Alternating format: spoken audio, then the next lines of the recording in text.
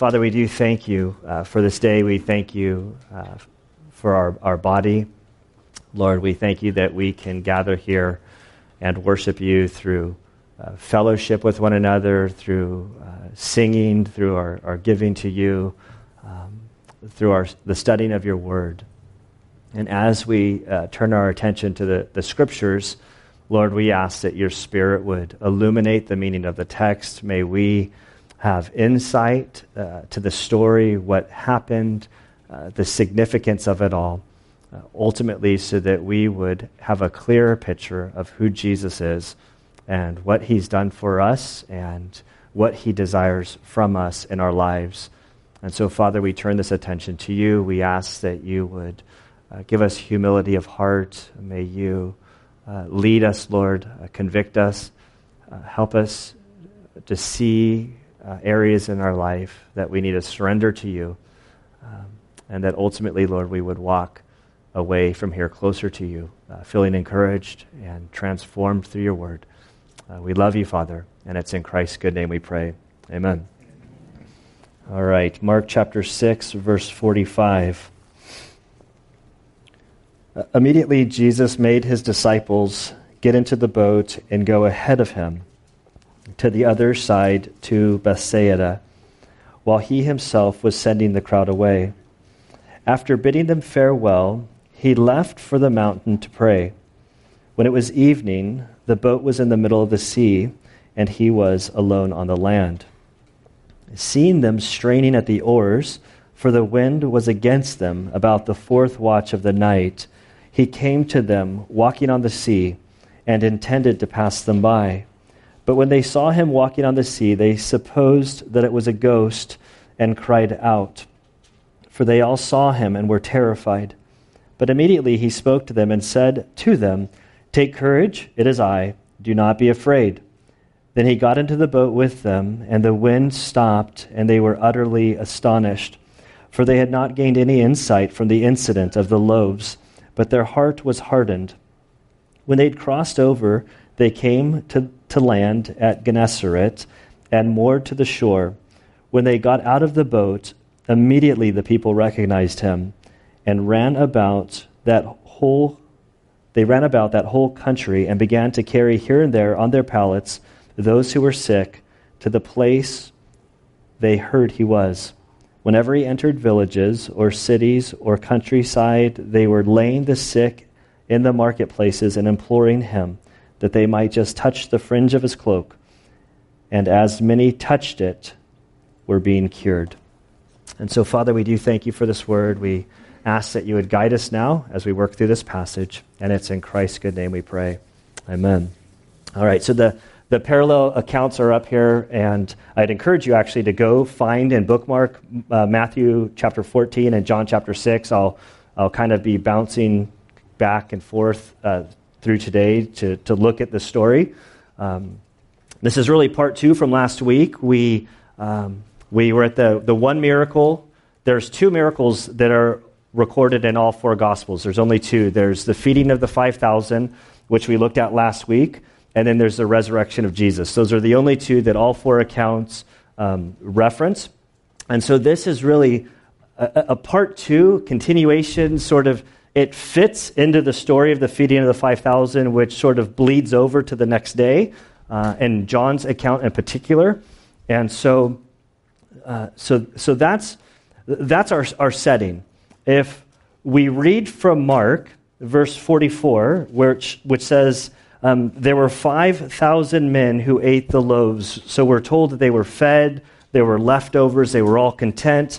And then in verse 45, he immediately says, immediately Jesus made his disciples get into the boat and go ahead of him to the other side to Bethsaida, while he himself was sending away the crowd.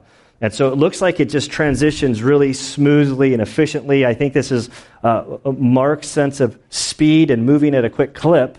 But when we look at all of the accounts, there's really more to this story. If you bookmark John chapter 6, you can go there, or you can just listen. John gives sort of this greater explanation of the story. And so after the 5,000 are fed, we read this in John 6, verses 14 through 15. We read there, therefore, when the people saw the sign which he had performed, that's the feeding of the 5,000, they said, this is truly the prophet who has come into the world.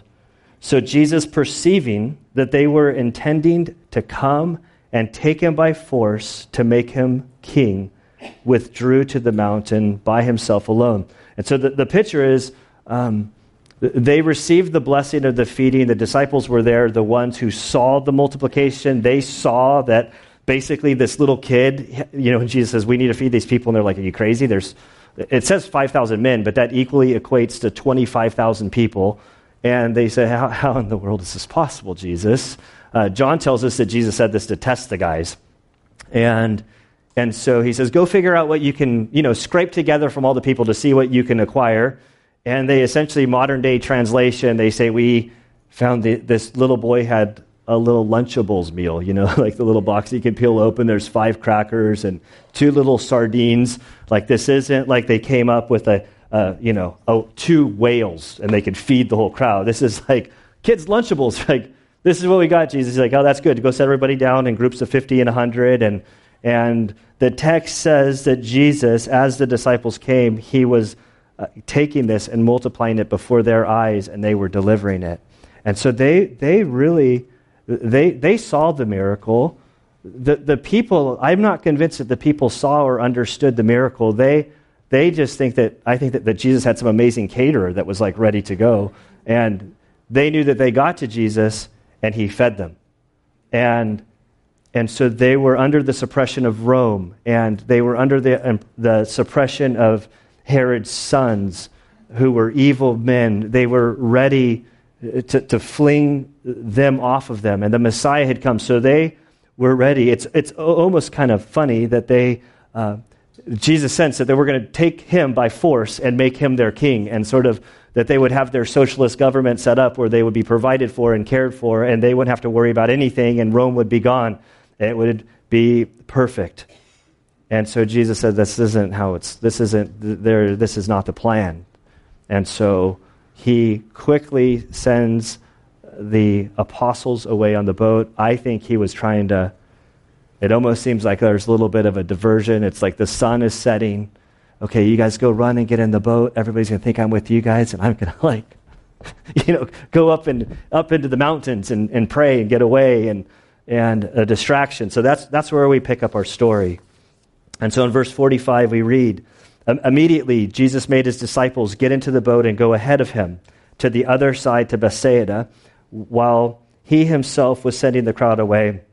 And bidding them farewell, he left for the mountaintop to pray. So here's a quick movement. The disciples go to Bethsaida, and this is where we have the map. I began to share last week, and I don't have any more clarity for you all, just because it's hard for us to piece together. And let's see if the little pointer thing is still here. Yep, perfect.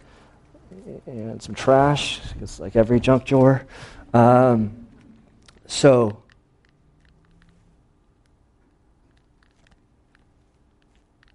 it's dead. So we have the bubble on the left. That's Capernaum. They were sent out 2 by 2.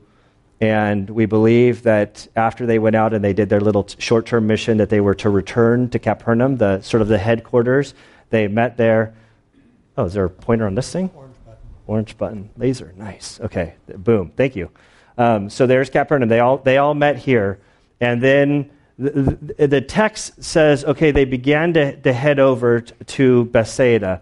So most in the past, they kind of held that Bethsaida over here, this is where a couple of the disciples are from.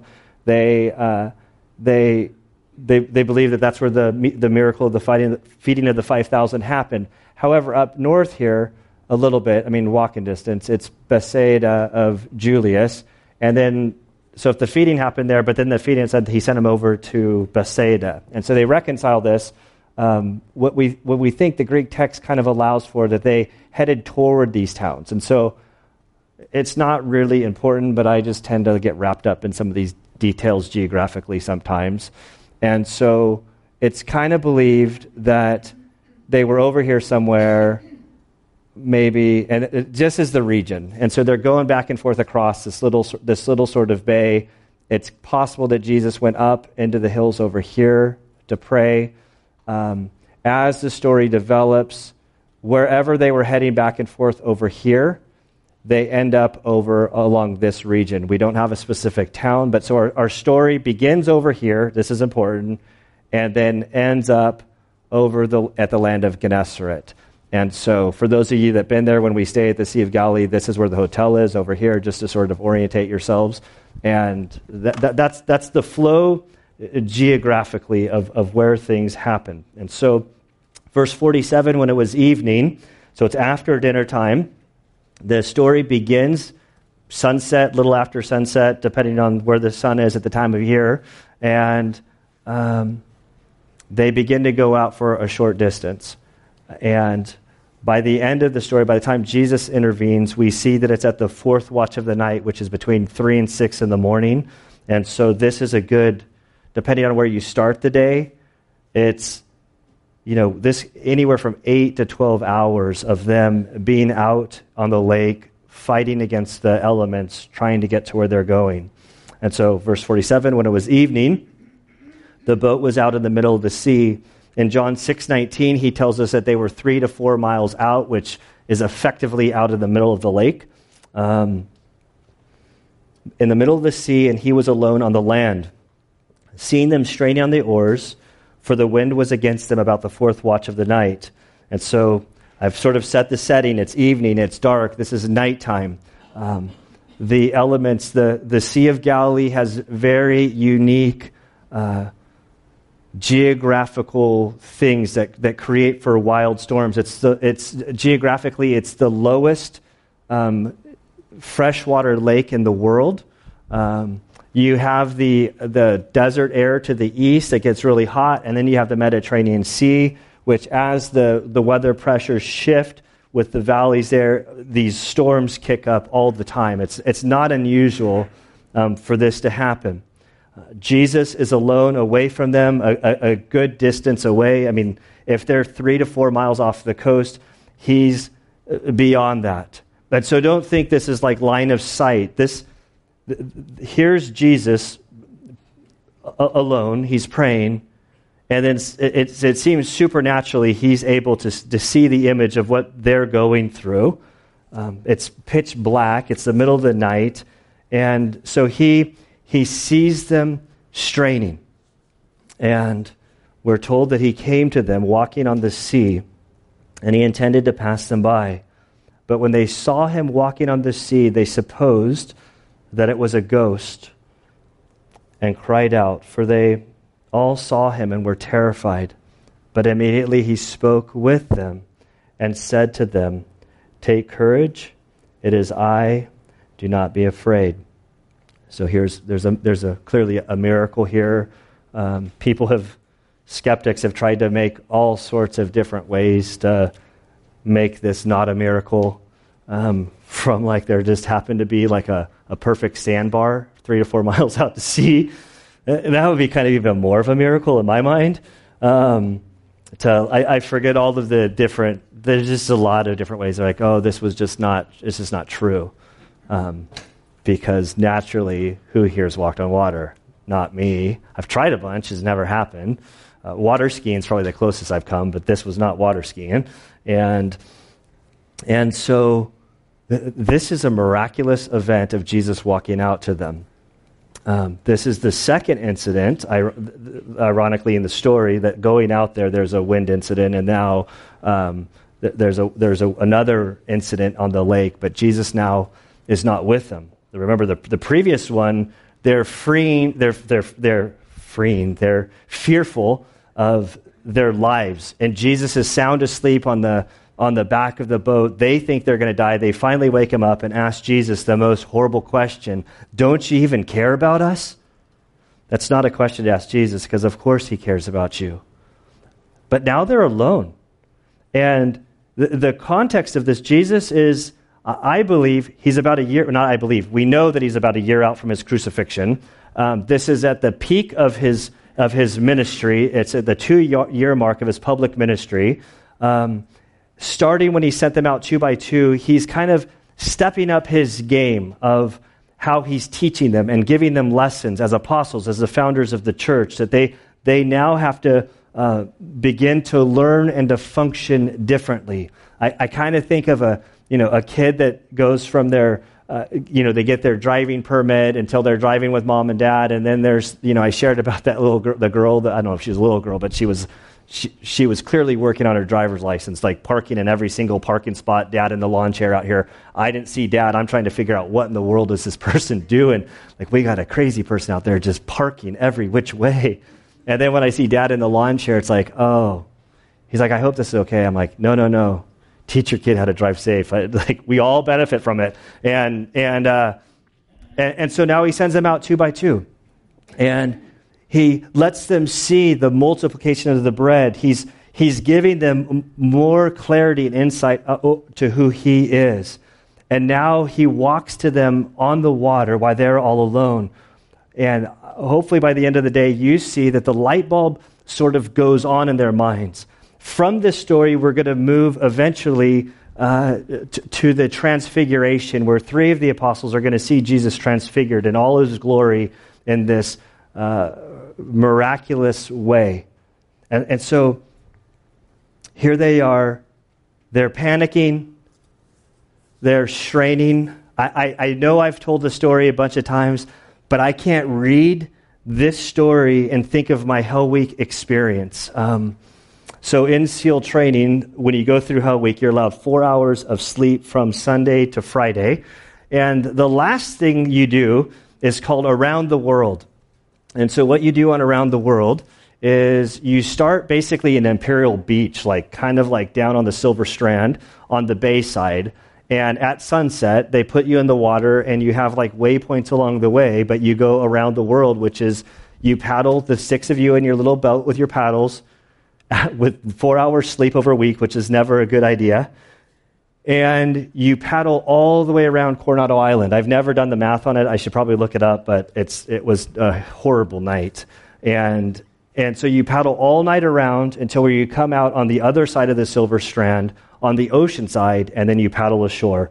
And so on that night, for us, there were my 6 of us boat crew, and emotions are a little bit raw at this point, and you're a little bit short with people. And so we were making our way around the bayside. I remember you could see the beautiful skyline of San Diego. I just remember those 5 hotels. Maybe there's 3, but they have the little green rings around the top of the building.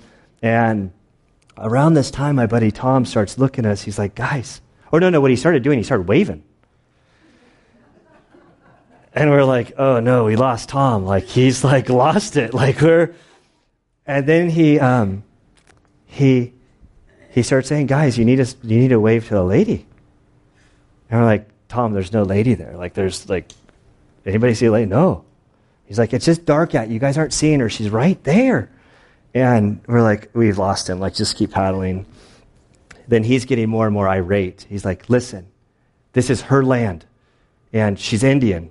And so we didn't use Native American back then, but she's like, this is a Native American lady. And she's waving at us. And if we're going to cross into her territory, you guys better wave or we're in trouble. And he's getting super irate. And we're like, do we need to report this to the instructors or we just keep paddling? And so we realized that the best thing for us to do was to stop in the water, all of us to stand up. And so our whole boat crew is in the middle of San Diego Bay at 3 a.m, waving to this lady. He's like, thank you. He's like, you jerks, was that so hard? Let's get back and finish the evolution, And it's like, oh, all right, So I can't help but to see remember that story as I read this, because the wind's coming up. They've been paddling all night. It's now 3 or 4 in the morning. It's cold. It's you're cold, you're miserable, you're delirious. These are for the most part, these are experienced watermen. And it doesn't say that one of them had a hallucination, which is totally possible. It says all of them saw this person. It's like the word is phantom. Not quite a ghost, but it's where we get the word phantom from. And they're absolutely horrified. And so Charles Swindoll on this point, he brings up in the Old Testament, and there's some allusions to the Old Testament. What he's referring to is kind of like the story of, Abraham, when the Abrahamic covenant is made, and God makes this great promise to him, and he doesn't know what's going to happen, and God says, okay, lay out all the animals and slice them in half, and let the blood drip down to the center. And this was how they made their covenant with one another. Like if we wanted to have a covenant between each other, they didn't sign a piece of paper. What they did is they slaughtered a couple animals, had the blood flow through, and then they walked back and forth through the blood. And it was kind of saying, if I don't fulfill my side of it, then may this blood be me. And if you don't do it, the same to you. And so God's making this promise, and he's setting up this big covenant. And Abraham knows there's no way that I can fulfill this covenant. And so God puts him to sleep, and God walks through. And so it's like this picture of him walking through.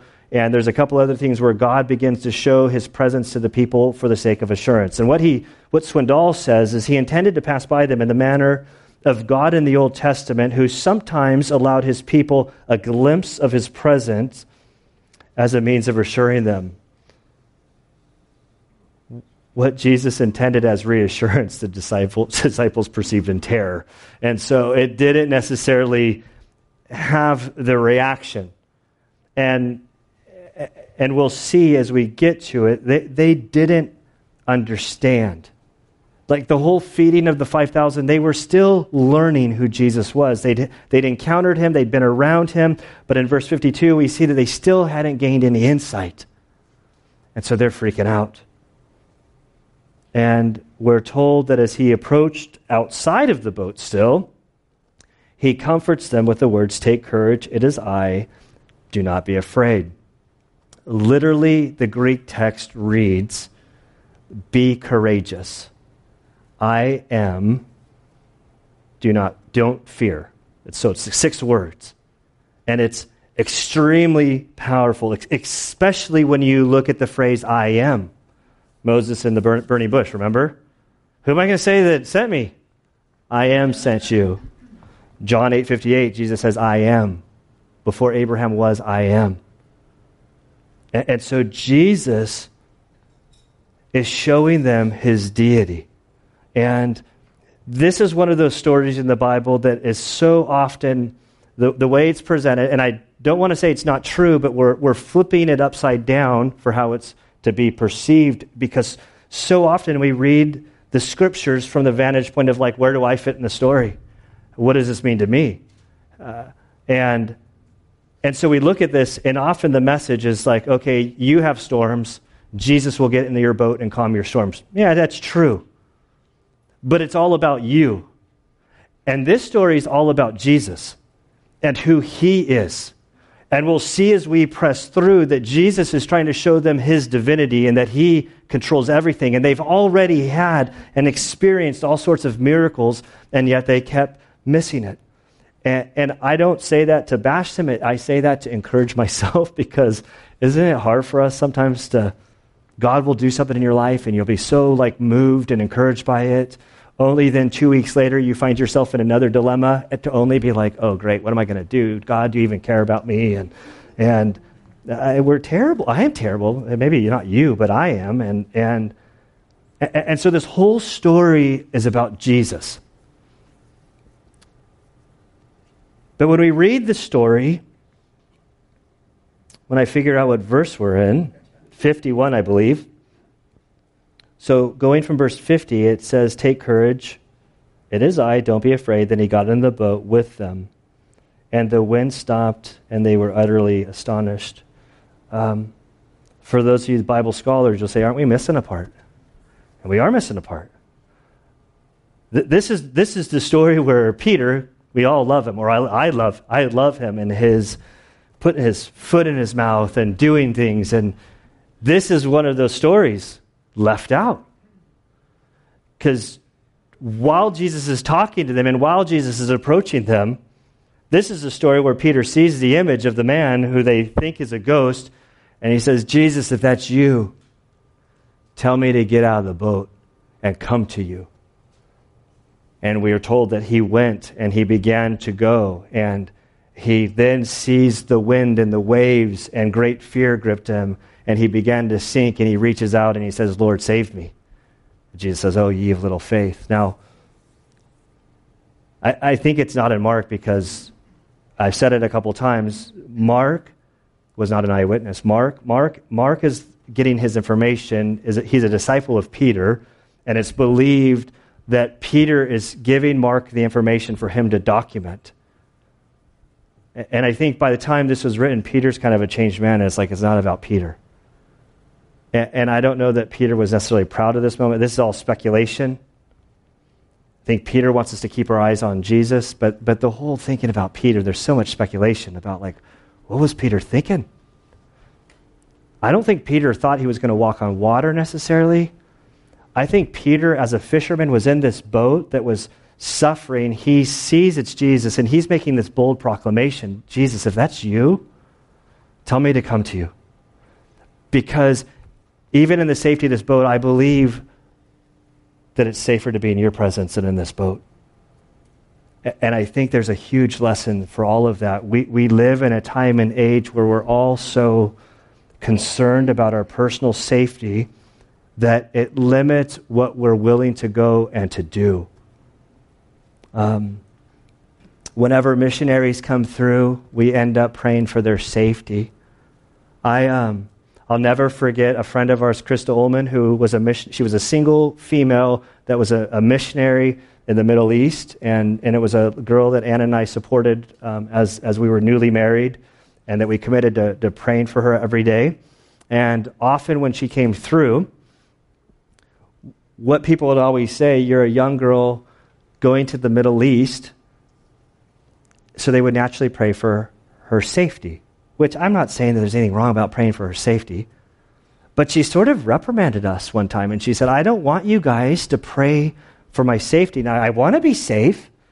She's like, but I want you guys to be praying is that I would be doing God's will, that I would be faithful to him, that I would not let my fears hold me back. And it was super challenging to hear her say this. And I think that Peter could have clung to the safety of the boat, and I think he recognized, and we'll get there, but I think that this incident in the boat was a tipping point for the apostles in recognizing who Jesus was. But Mark doesn't document it, so we'll go back to verse 51. So we're told that he got into the boat with them. We know that Peter was with him also and got into the boat. Peter was a little wetter that time. And the wind stopped, and they were utterly astonished. I think they had their sort of the aha moment of recognizing this Jesus who we know and love. We've seen the miracles. Who anticipated that the Messiah would become flesh? And now verse 52 is this parenthetical statement. So Mark is giving insight. This isn't so the story goes, Jesus walks out to them. He gets into the boat. They're in absolute awe. The storm was raging. Now the storm was calm. Now they are in absolute awe of who Jesus is. We're told in verse 52 sort of this is what was going on. You know, when the feeding of the 5,000 happened, they didn't gain insight from that incident. It was an incident to them. Oh yeah, the one time when we had the little Lunchable and Jesus fed 25,000 people with it, we didn't really get it then. Didn't have our V8 that morning. We missed it. And it says that their heart was hardened. Now, this is a Greek idiom. It's not necessarily like to me, if somebody has a calloused heart, we think of a mean, cruel person. This Greek idiom really carries the connotation of thick-skulled, thick-headed, that all of the facts were before them and the light bulb didn't go on. And I see them kind of laughing, going, oh, aha. The disciples constantly are sort of exposing their weakness, even after the resurrection, that they didn't understand, but now they did. But at the moment, it's easy for you guys to judge us. But when was the last time God in flesh appeared to you like that you had to sort of put all these pieces together? I say, we didn't get it. We know it seems weird. But we were astonished this time when he came and got in the boat. Now, John's account is that at that moment when the storm calmed, that immediately they were at the shore, which seems to be another miracle in this whole incident. The weather stops, they're in the middle of the lake, and now they're at the shoreline of Gennesaret, and these guys are just like, what in the world is going on? And then we come to verse 53. I'll sort of, this is kind of like a summary statement of the things that were going on. I want to move through it to kind of tie up this story. And so in verse 53, we read, when they crossed over, they came to land at Gennesaret. So Gennesaret is this region where that red bar is, the land of Gennesaret. We don't necessarily have a town or anything like that. And moored on the shore. When they got out of the boat, immediately the people recognized him and ran about the whole country and began to carry here and there on their pallets those who were sick to the place they heard he was. Wherever he entered villages or cities or countryside, they were laying the sick in the marketplaces and imploring him that they might just touch the fringe of his cloak. Now, the fringe of his cloak, if you think of a Jewish boy that has like the shawl, or I don't know if that's the right word, like a thingamajigger, not a handkerchief, scarf. Scarf is the word, like a scarf-looking thing, and there's little tassels on the bottom. So this is the idea for a rabbi that had these tassels. It sort of recognized his prayer life. It was, kind of like what I think of as like a rosary, like an order to help them to remember to pray something. And so the more important the rabbi, the longer his tassels, but that's a whole other incident. And they're like, can we just touch your tassels? And as they were touching them, they were being cured. It reminds me of the woman who had the bleeding for 12 years earlier that snuck up and touched his cloth, that sort of image. So this is the sort of the groundswell of support. I believe that this is the peak of Jesus' popularity. They thought the Messiah that they had interpreted, the one that would reign and rule and provide for them, that would have an iron fist, that would deal with Rome, they were so excited. A year from now, these people would turn on him. Or probably from this point to a year, the turning was happening to where they finally crucified him. And so to close with, I've already asked you to go to Matthew chapter 14 and John chapter 6. But first I'd like to tie this story together through these two other accounts. And so over in Matthew, so Matthew, Mark, Luke, and John. So Matthew, I'm probably the only one that didn't go over there, but I know there's probably others. So in Matthew chapter 14, beginning in verse 32, so we pick up, we're in the middle of the boat. We're in the boat. Jesus is standing outside of the boat with Peter. And in verse 32, when they got in the boat, the wind stopped. And those who were in the boat worshiped him, saying, "You are certainly God's Son." And so the storm stopped, but most importantly, their hearts stopped. And they stood before Jesus and they recognized, this is the Son of God. This is God. This is the Messiah. And they recognized that they were before deity. And the natural response before deity is to fall on your face and worship. They were astonished, Mark says. It's the light bulb came on, and they encountered the living Christ. And so my prayer for us, all of us, is that we truly would encounter Jesus in this way, understanding that he's the living Christ. The people in the story that are coming to him and wanting him to provide for them, they missed him totally. And so often there are those within the Christian umbrella, I don't think they're necessarily Christian, but contextually in our culture, they're viewed as Christian, they have redefined who Jesus is, redefined what his mission was, redefined what his words were in order to fit their own storyline. And we need to be cautious not to do that. And I believe the way that we do that is we allow the Word to be the Word, and we go through books of the Bible, and the parts that we don't like or we're uncomfortable with, it's so what? It's like the Scripture's the Scripture. And so these 12 men in this boat were in awe. Now, if you go to John, so Matthew, Mark, Luke, John, so we go to John chapter 6, we're going to go to verse 60, but I need to give a little bit of... John gives a very full account of this story. And I would encourage you on your own time to read through John chapter 6. Don't take my word for it. I'm only glossing over it just for the sake of time.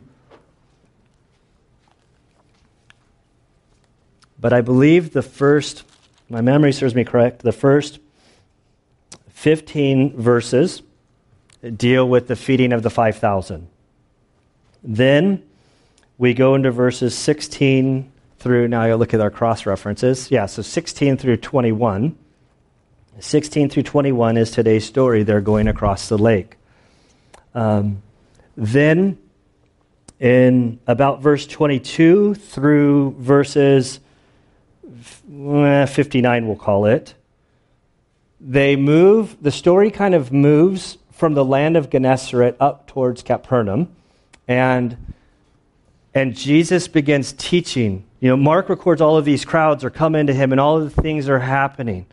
And so in Mark chapter 22 through verses 59, there's this sermon of Jesus that's known as the Bread of Life sermon. And so he uses this whole account of the multiplying of the bread. There's, like we said last week, there's so many similarities back to Moses and the people of Israel grumbling against Moses, and then God miraculously providing manna for them on their daily bread. And there's this that Jesus is this new Moses, and he's doing something, and that the people are missing it. They want the gift, not the giver. They want the blessing, not the one who's providing the blessing. They want him for their own reasons. And so in this whole sermon, Jesus is confronting the people saying, you just want the bread, but what you need is me. I'm the bread of life, and if you come to me, you'll never be, he says water, that's a different one. You'll never be hungry again. And he says things that are really, really difficult to them. And then we pick up the story from here. He'd finished his sermon, and then in verse 60, that's where I'm jumping in. And we read, therefore, many of his disciples. Now, disciples is not the 12. This is the greater number of disciples. There were many people who were following Jesus. There were great crowds that considered themselves disciples. So when you read the New Testament, you have to be careful. But just when you see the word disciples, it doesn't mean the 12 always.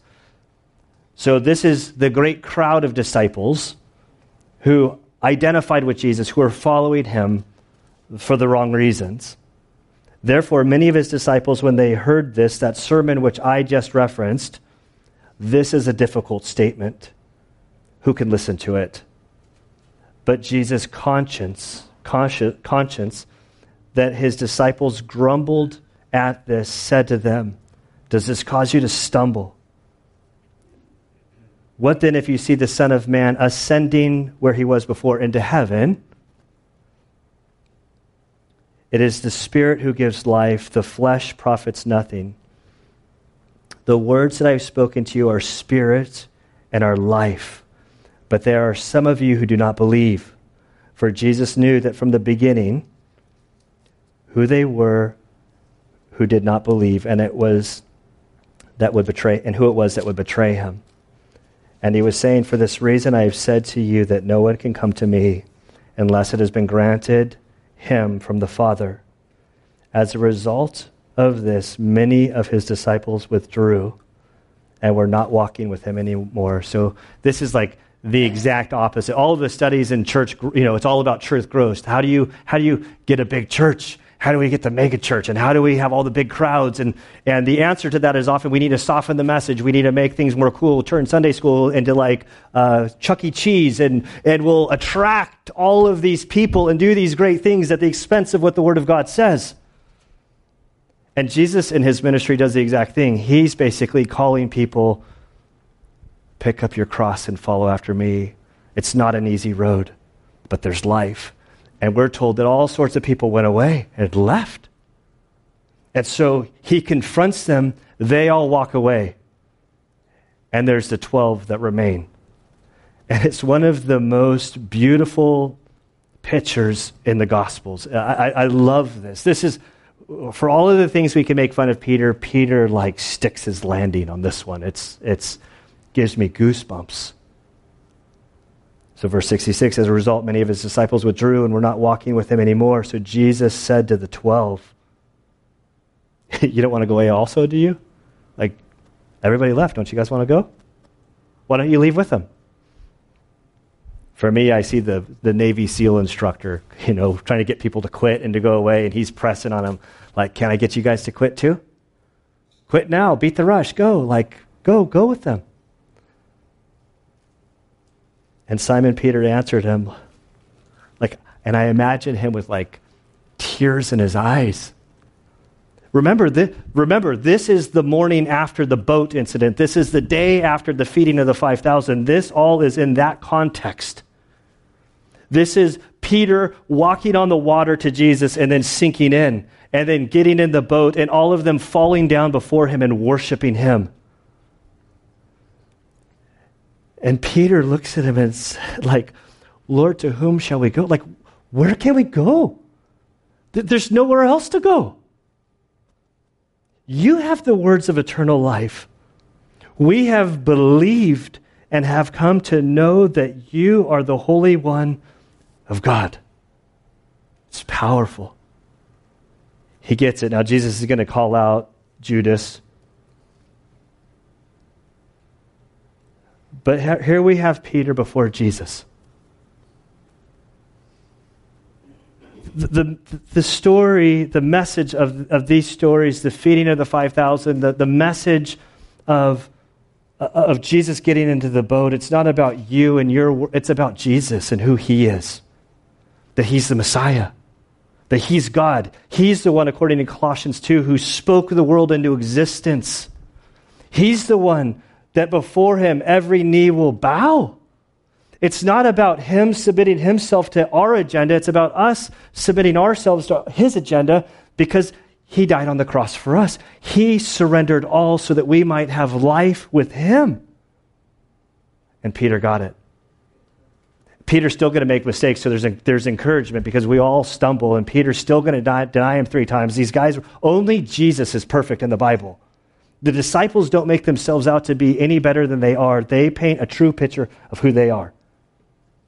And so my prayer is that we would encounter Christ. Maybe you've never given your life to him. Maybe you've never believed. Maybe you've never made the decision, yes, Jesus is Lord. I want to follow him.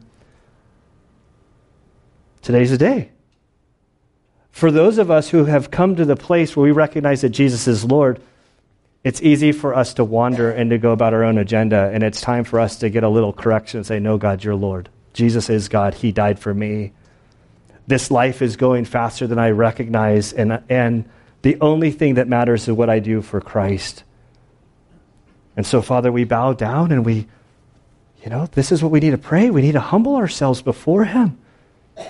The other boat is, Lord, do you even care for us? Yes, of course, God cares for you. Jesus died for you. He's sent his Spirit that is convicting you, leading you, guiding you in this life. He's a merciful God that is not giving up on you. If you are alive and you have breath in your lungs, it's not too late to get right with God. Amen. Let's pray. Father, we are grateful that you are a merciful God.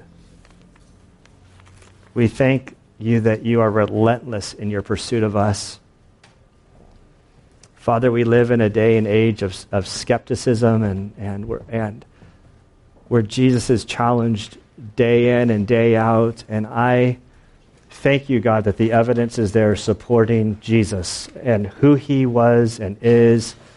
I think of Lee Strobel and the Case for Christ and these men like him who have actually sought legally and scientifically evidence supporting the claims of Scripture, and having gone to Israel and seen the geography and the land, as they do archaeology, everything, it only affirms the story of the Bible. But at the end of the day, our relationship with you is about faith. That's the only way that we can bridge this gap. And we thank you for that. We praise you for that it's not about works. It's not about having the good outweigh the bad. We thank you that it's being confronted by the work of the cross. We thank you that it's about Jesus and his being God and him being a perfect offering for us. We thank you that the gift is simply that, it's a gift, that we believe. And Father, we pray that as we confess Jesus as Lord, as we seek to honor him, that you would help us to understand your calling in our life, that we would know what purpose you have called us to, that we would fulfill the works that you have prepared beforehand for us to walk in. Lord, we are grateful for this life that you've given. We're grateful that life doesn't end here at death, but that we have eternity with you in glory for those who have believed in Christ. And so, Father, I pray that you would encourage us in our walk with you. And it's in Christ's good name we pray. Amen.